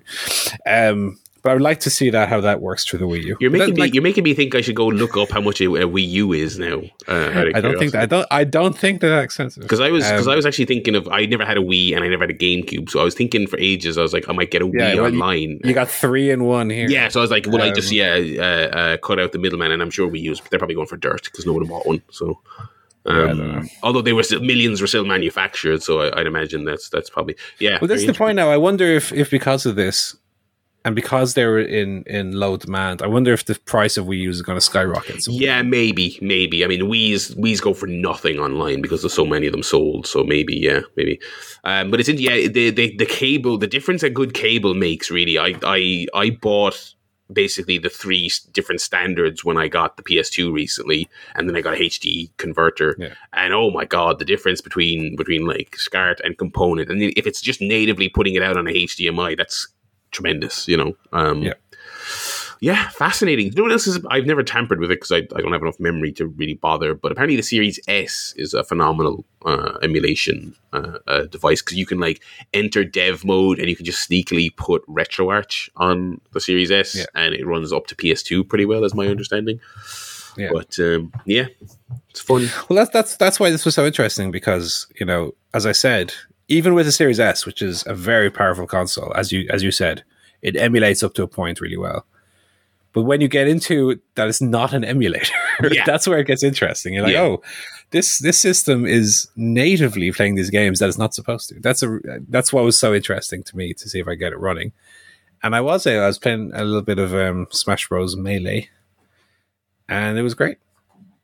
Now, unfortunately, as far as GameCube games, I already own a lot of the GameCube games that I would be super interested in. But even games that I already own on GameCube, I think I'll probably just end up playing on Wii U. I'll get the image off the disc and play it on the Wii U. Probably Metroid Prime, which I've never finished. I'll play that on Wii U from start to finish. Stuff like that. Wind Waker, although I have Wind Waker HD on Wii U already.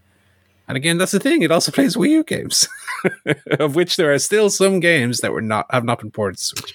Devil's Third. Did they bring Bayonetta 2? Yes, they did, didn't they? I don't know. I'm not a big. I'm not a Bayonetta guy either, but just for I'm almost curious. And then in normal video game playing news, I'm still on Guardians of the Galaxy, which is what I've picked up post Tunic, and I'm just finished chapter 4. Yeah, so I'm maybe like a quarter of the way through the game. What I said last week about it is that it's a really solid game. I feel like it fits into this kind of third person action adventure template. That's something like Jedi Fallen Order also fit into, the Uncharted games. It kind of just feels like another one of them, albeit a very nice looking one. Yeah, good writing, but it's not something that keeps me. I'm not wowed by it. I'm not always thinking, I need to go back and play a little bit more of that. It's just really solid. It's a really solid game. It plays well. It looks good. I don't think it reinvents the wheel. No, I think it's a great Game Pass thing. It's perfect for that service. Yeah. Just because I wasn't on the show last week, so where did you come down on the ending of the final act of Tunic in terms of like its puzzles? Like outside of the combat, was it like satisfying? Was it like the puzzles good or? It gets a bit obtuse.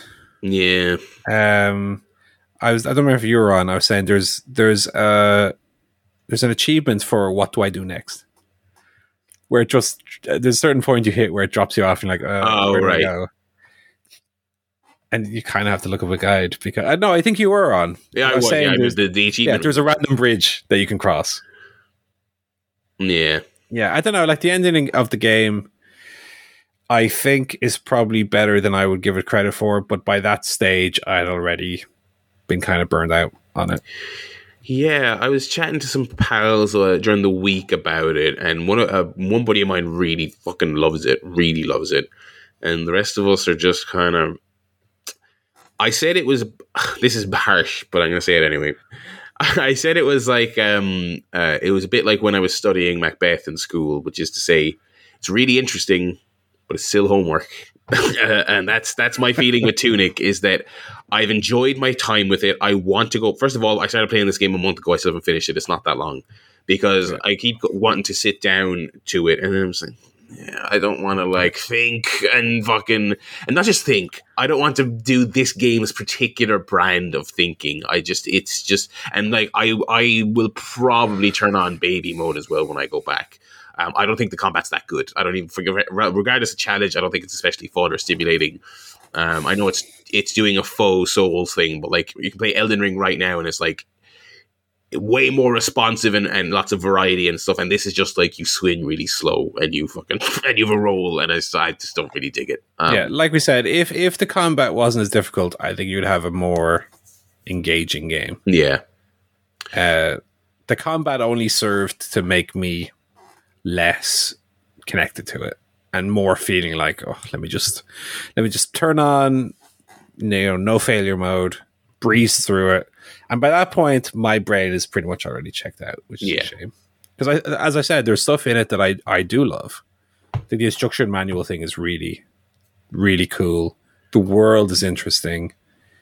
But damn, the difficulty is does not lend itself to that kind of game. But anyway. I haven't played anything new, so we'll just jump into the wrestling guff. Interesting week for AEW. We got our Owen Hart field this week. Yeah, I was surprised to see how small it was. I don't know why, but I had in my head it was going to be a 16 man. Yeah, it's because they've been talking about it for ages. So I kind of expected bigger. And both the men's and the women's, they both have a Joker in it. So these Jokers are out of control. I can't really picture I'm not sure who the guy is going to be. The girl, there's a couple of options. Mia Yim just showed up on Impact, so I guess it's not her. But like Athena is the other obvious one.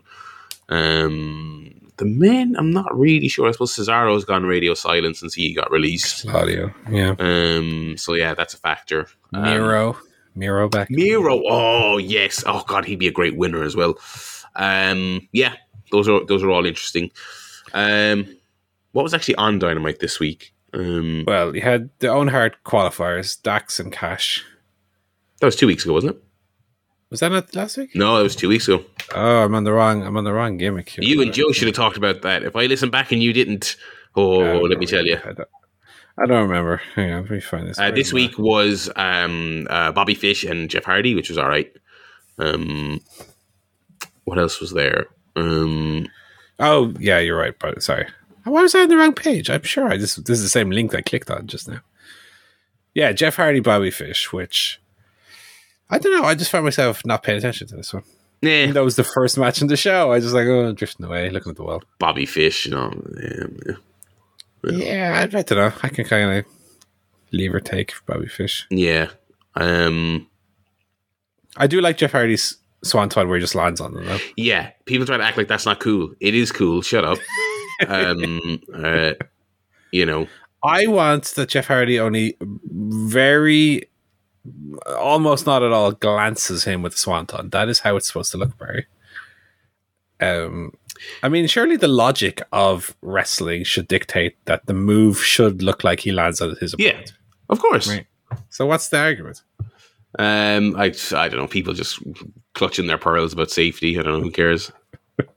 I've got the match listing here. The other men's Owen match was Ray Phoenix versus Dante Martin, which they did loads of cool stuff, and I'm all about that kind of match. But I hate to be a square, but there was two matches where there was one or two spots where I was like, come on, let's try and make it look like you're having a fight. Come on. The reverse Spanish fly off the top. The reverse Spanish fly where they did the look at each other thing. The setup to it was just two. Are you all right? Yeah, we good to go. Yeah, okay, great. Yeah, let's do it. Okay, great. I'm like, and it's like I hate to be such a stick in the mud, but I'm like, come on, like do all that shit. It's great, cool, but it's just if it takes you that long to hold on to each other and make sure you're both okay, then it's just not worth it. But they did a lot of cool stuff. To be fair, true. What else was there? What was the women's? I don't know. There was a women's match, but there wasn't an Owen Hart. The Owen Hart brackets are full. Rampage had the women's match. We had Wardlow versus W Morrissey. Big jacked Cass. He's in great shape. It's all right match. Crowd went mental for the powerbomb. Great visual. Great visual. Yeah, I like that. That's an interesting caveat of the whole him constantly having to face big guys. That whole thing. And so next week we're getting the contract signing where we're possibly going to have like another Labors of Jericho type situation where Wardlow's going to have to do something to get this MJF match. Yeah, I mean, understanding that the stipulations and whatever they are to come, and I don't want to jump the gun, but did you feel that like they went a little to the, you want a match, I'll give it to you, a bit too quickly? I was a little bit surprised because, maybe it was a little bit quick. But to be fair, he's done like 3 or 4 at this stage of the, I'll give you a match with John Spears, or whoever. Yeah, and I mean, granted, this has been going on for a while now, since the last pay-per-view. Yeah. And it just seemed to go from, he's getting handcuffed in, he's getting handcuffed out, and suddenly MJF just agrees and give him a match with no real reason. And especially since, like, they do tend to go on the slow side of things in this company generally. Do you know what I mean? So maybe that's part of why this seemed a little fast. But sure. So we'll see what the terms are. They've been good with this stuff in the past, so I hope it's nothing too hokey. I don't think it will be. I was hoping that they would still keep bringing in bigger and bigger opponents. Who's left? I don't know. You give the padded lope to No BS Paul White, maybe. Oh, dear. Satnam. Get Satnam in. Yeah. Oh, that match would be absolutely horrific. Oh, my God. You get the guy who Nelson laughed at in The Simpsons in the little car. Do you think it's funny to violate your contract with Maxwell Jacob Friedman? So we'll see where that goes. We had more Blackpool Combat Club squashes, which was just great. I liked the little promo before the match more than great. The match itself, really. Yeah, great little segment. Nice that they were a little bit of a reminder. These are tough boys. I know that's their gimmick, but Regal then comes out and he's bantering with the lads. And hello, man with the mask. Hello, oh, you're very scrumptious today. Oh, like he should have. He should have just done that on commentary. But that video was like, and the matches are great. I mean, it's so simple, but it's great every time. So appreciate that. This is the only thing I didn't really like on the show. We got Pillman comes out and he's rubbish, and he's got the other two there with him. Oh dear, yes. This is really bad. Julia Hart has the fiendness growing within her. Because she got misted, and they were playing it subtle enough with her all along that I was like, maybe this won't be lame. But now, like, she's got the thing where she's got the Tommy ending where the black thing around her eye is growing, and that's making her act weirder. I'm like, oh my God. Tommy, he did a fucking interview, Malachi Black, where he's like, oh, it's not my, you have to make some changes, it's not quite my vision. I was like, your vision must have been fucking dreadful if this is the watered down version. Like, oh my God, he really is. Like, for a guy who was on the indies for years, just having great matches, fucking hell, when it comes to the ideas, he might as well just be the Fiend. But so the House of Black come out and they lay them all out, And then they surround Julia Hart, and she picks up the chair, and despite this actually being quite a serious situation, she starts to laugh, which to me seemed very twisted. I don't know if that's normal. And she's like thinking about hitting fucking Griffin with his fucking chair, and then she like comes to or realizes she shouldn't or something. I don't know if the little thing around her eye receded a bit. And she was like, no. I'm like, I never again in any company for the next 50 years do I need to see another angle where someone isn't sure if they should use a chair. I can't handle any more of it. I can't. I'm so sick of all that shit. Yeah, so she didn't use it, and I guess they're going to drag this out a bit longer. Yeah. I don't have anything more to say about it. Fair I think enough. I think it's silly that even in this wrestling world, the hallmark of true evil is to bash someone with a metal folding chair. Why don't they just give her like a sword? Or something? Give her a gun or something. Like, especially because it's like the whole show is 2 hours of fighting and backstage assaults and fireballs and all this other shit.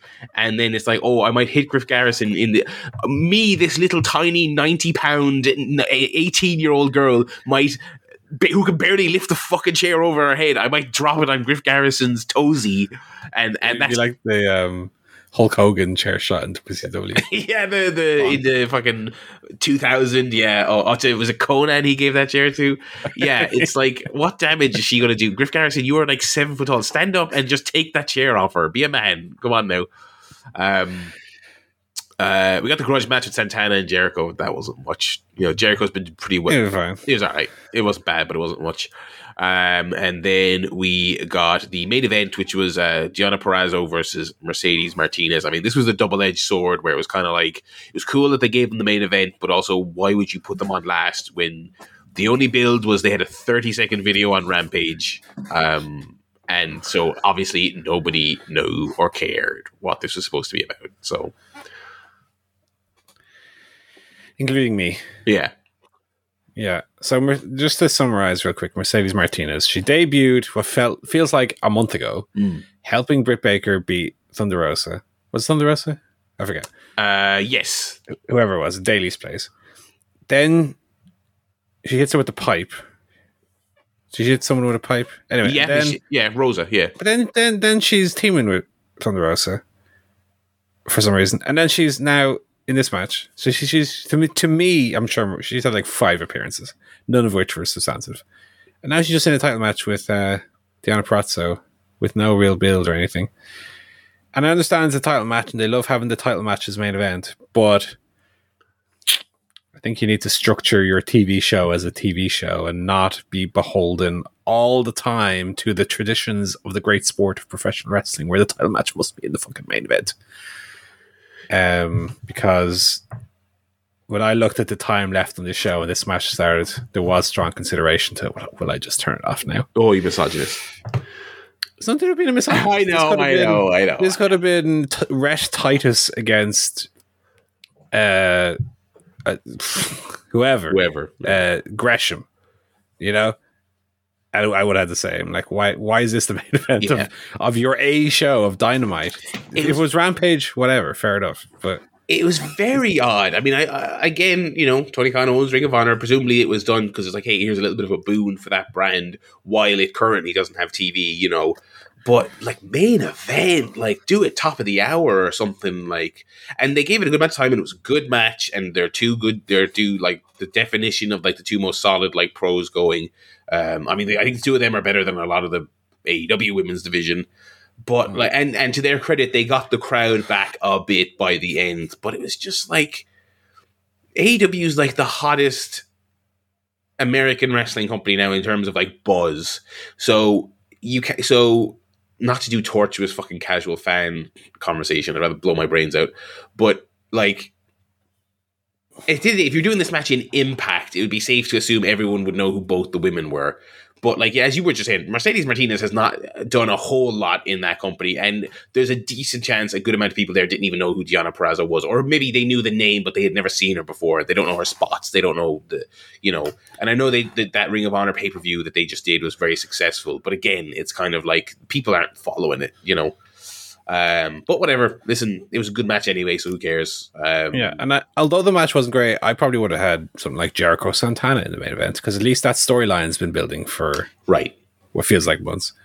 Also, Deonna Purrazzo wore tights that were like mesh around the thigh. So they were long tights, but it looked like she was wearing a big yellow nappy. I did not think that. Very odd gear. I've seen a lot worse gear. I've seen a lot worse. Yeah, I remember your man from the Street Profits wore this little, almost like a spaghetti strap top, and his titties were sticking out the side. Oh, that's great. Funny. He's proud of the pecs, But that was. You had a Hangman promo in there as well. Oh, that was really good, actually. Yeah. It was, but I think he ran out of steam very quickly, and then he just kind of had to go for another 2 minutes. He had nothing more to say. I think his strength here and the strength of this angle will be AEW's done a good job of, like, you can dip your toe in being a little bit of a heel when needs be, and that's not you turning, but you can do that where it's story appropriate. We just saw it with Danielson. I mean, he was being this huge prick against Hangman, but it doesn't mean he's now a heel. Like they've got a good track record of, as long as it's justifiable story wise, you won't lose the crowd. And I think they did I think that was good here, because it seems like there's no point fighting the tide on Punk being the most popular guy in the company, which also makes me think he's winning as well. I'm increasingly of that thought. So yeah, I guess we'll see end of the month. Yep. Moving on to Rampage. We did get a very funny bit where Jericho had to just sit there and react to Eddie Kingston on the phone, which was good, with a great graphic of an old school telephone, which is what I imagined Eddie Kingston would call Rampage on. Yeah. Kingston was great, and Jericho just had to sit there and act like he was scared, but trying to pretend he wasn't, which was really good, really well done. Jericho nails that stuff. Yeah. Enjoyed it. And then he kept saying, "I'm going to get you, Kingston," every chance he got on the show, which was a nice touch. The opener was Britt Baker and Jamie Hayter against Toni Storm and Ruby Soho, which I thought was pretty solid. Good first showing for Toni, I thought. Yeah. Not too much to say about it, just really solid. Jamie Hayter's great. Jamie Hayter, I think we need to let's get her on telly a bit more. She's one of the, she's a good bumper. Good bumper. She's probably one of the more like complete, like more reliable women on the entire roster. So let's get her out there. Speaking of the more reliable people in the company, we had Yuka Sakazaki and Riho both back, which was great. It was great. I thought they had a very fun match. Riho's always way more over than you'd ever give her credit for. She goes away for months on end. Everyone loves her. She's great. I tweeted this during the week. I assume if they're not based in the US, I assume that's just their personal preference and they don't want to be. Because if they were willing to move and be full timers in AEW, I assume it would have happened by now, because they'd be crazy not to. AEW would be crazy not to if they had the option, because they're both so good, so reliable. Yeah. Good match. And Riho won in advance, and then we got our bracket. So we got Hook versus JD Drake, which was quick. It was the usual Hook thing, and that segued to Danhausen coming out and just being great. And he wants to form a team with Hook. He gave him. It was Hook's birthday on Friday, I guess. So he gave Hook a bag of potato chips wrapped in a bow. The bow was bigger than the chips, which I don't know if that was a visual they did on purpose, but it was very funny. And Hook walked away. He wants Hook to be in his corner for this Tony Nese match. Yes, so we're getting a Danhausen match, I guess, on Wednesday, or is that Friday? I can't remember. I don't know. I anticipate we're not going to have Hook in the corner. But then there'll be a beatdown, and Hook's music will play, and he'll come out for the save to rapturous applause. And they're doing rock and sock, where it's kind of like they're going to be a team, and one of them is going to want to be all lovey dovey, let's be best pals, and the other one's going to be he's going to be there for him, but he's not going to hug him, and he's not going to fucking shake his hand. And I think it's great. I think that's what the fan was. Everyone loves Danhausen, like, and I'm coming around him as well. I mean, I think he's just very funny, and it's just. He does that bit well enough that it's kind of it kind of gets over everywhere. Hookhausen is a great name that people are already chanting. So and then the main event we had. Now prior to this man being on AEW television, whenever I read his name, I always thought it was Konskay Takeshta. That was the way I would have pronounced it. But they're all making a point, to the degree I think it was probably pointed out to them. Like when he was coming over for his excursion, like, this is how you pronounce this guy's name. It was like, Konskay Takeshta. No, what do they say? It's Konskay Takeshta. That's the way they say it. And like Excalibur said it, and Jay Lethal said it 70 times in his opening match promo. So it definitely said to me that they were told, this you fucking say this guy's name right. That's because, you know why that is, because you're going to have Jim Ross going, well, here we got Konosuke Takeshita up next. Konosuke. With some kind of knee there, I don't really know. Take a shit. Well, he might need to after that. I saw someone tweet Jim Cornette and say that. Go, his name is Take a Shit. I'm like, oh my god. It is funny to me. It is not. Oh my god, it's dreadful. His name is literally an anagram of Take a Shit. Yeah, but we're not playing the anagram name here. But let me look at these listed wrestlers on this show. Hook's name then is Ko. Go-ho. All right. So think about that. Anyway, this match was fun. My first time seeing Takeshta, and he was really, really good. I love the top rope lariat. That's a great spot. And again, for similar to Mercedes and Perazu, for a lad who the crowd was polite for, but obviously didn't know or have any expectation for, he did a pretty good job getting over in a losing effort. So yeah, that was solid stuff. Yeah, and then you had the usual schmoz with Best Friends came out. Orange Cassidy came out, Samoa Joe came out. We got to go off the air. Samoa Joe, she's no way, stay kid. That was it. Yeah, I feel like it's been a while. They used to love doing, oh God, we gotta go off the air, my God. I feel like they haven't done that in a while. They used to always do it. Well, it got to a point where every show was going off the air with a huge 20-man brawl. Yeah. That got a bit tiring, so at least they gave it a break. So yeah, one man who won't be involved in any more 20-man AEW brawls, STU Grayson. Yes, very unusual. A bunch of people noticed he was not listed on the website. They inquired to the usual sources, and it was confirmed that he was having contract negotiations and they couldn't come to terms. So it's odd because of all, like, they've cut a few AEW like originals now, and you kind of say, yeah, well, fair enough. That person was a seat filler before so and so came along. But I would have thought all of the Dark Order lads would have been safe as houses. But I guess, listen, he certainly shouldn't get complacent because, I'll be a lifer. If he wants more money, I think fair play to him for asking. Well, that's my assumption. We don't know. They said they couldn't come to terms, whether that's money or push or whatever. But fair play if he walked away from what is a fairly cushy gig. But as we see when people leave WWE when they're getting paid to stay at home, not everyone wants a cushy gig. It seemed fairly obvious that Dark Order has been downcycled quite a bit. And not in the way where they're like, I don't see a cycle back up in the near future for them. Not that it won't ever happen, but it just doesn't seem like it's on the cards for the remainder of this year. It feels like I don't know where they would slot in. So if he was like, hey, I don't want to stand in the background when Johnny Hungy does his thing and then wrestle in the Impact Zone.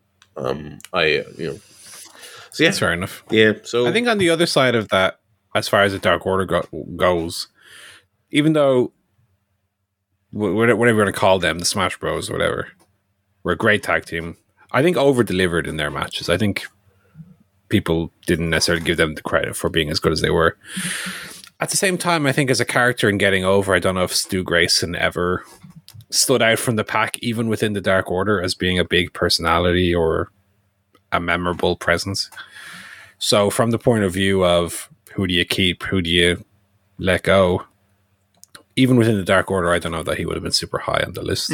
So I think from both perspectives and both sides, probably mutually they decided, look, if it's not going to benefit either of us, then what's the point? Yeah. And I think he's good enough that if he wants to do a little indie run, he'll do well. And I'd say he could easily land in the likes of Impact, but I mean, it doesn't seem like WWE's MO at the moment to sign someone like himself. But he'll do well wherever he ends up going. Yep. And that's it, really, for the wrestling this week. Backlash is tonight, but I have no intention of watching it. Sorry, Barry, that's WrestleMania. Oh, excuse me, sorry. Backlash. WrestleMania Backlash featuring WrestleMania Charlotte versus WrestleMania Ronda Rousey in an I Quit WrestleMania match. That's one of the tracks of the Arcade Fire album as well. WrestleMania parentheses Backlash. Yeah. Pretty dry looking card. It's funny that they've slapped the WrestleMania branding on it when it couldn't look less. It looks like a fucking WrestleMania Revenge Tour show from the fucking 3 Arena is what it looks like. Yeah. That 6-man main event that's not even for all the titles, I suppose that's the other story maybe from the week, is that Roman Reigns was like, I'm gonna not be here much longer, or next phase of my life at some house show. Which I feel like people are going mental about that, when really I didn't take too much from it, to be quite honest. Like, I feel like he's contracted through April, and I feel like he'll resign. He's not going to go, I don't think. But maybe Hollywood's beckoning. Anyway, we'll wrap that up here. Thank you very much for listening, everyone. I hope you had a good time. Hope the rest of the week is good to you, and we will be back next week with Joe in tow to talk all about Poland and a bunch of other stuff as well. So thanks very much for listening. It's farewell from me, Barry, and it's farewell from Paul. Farewell.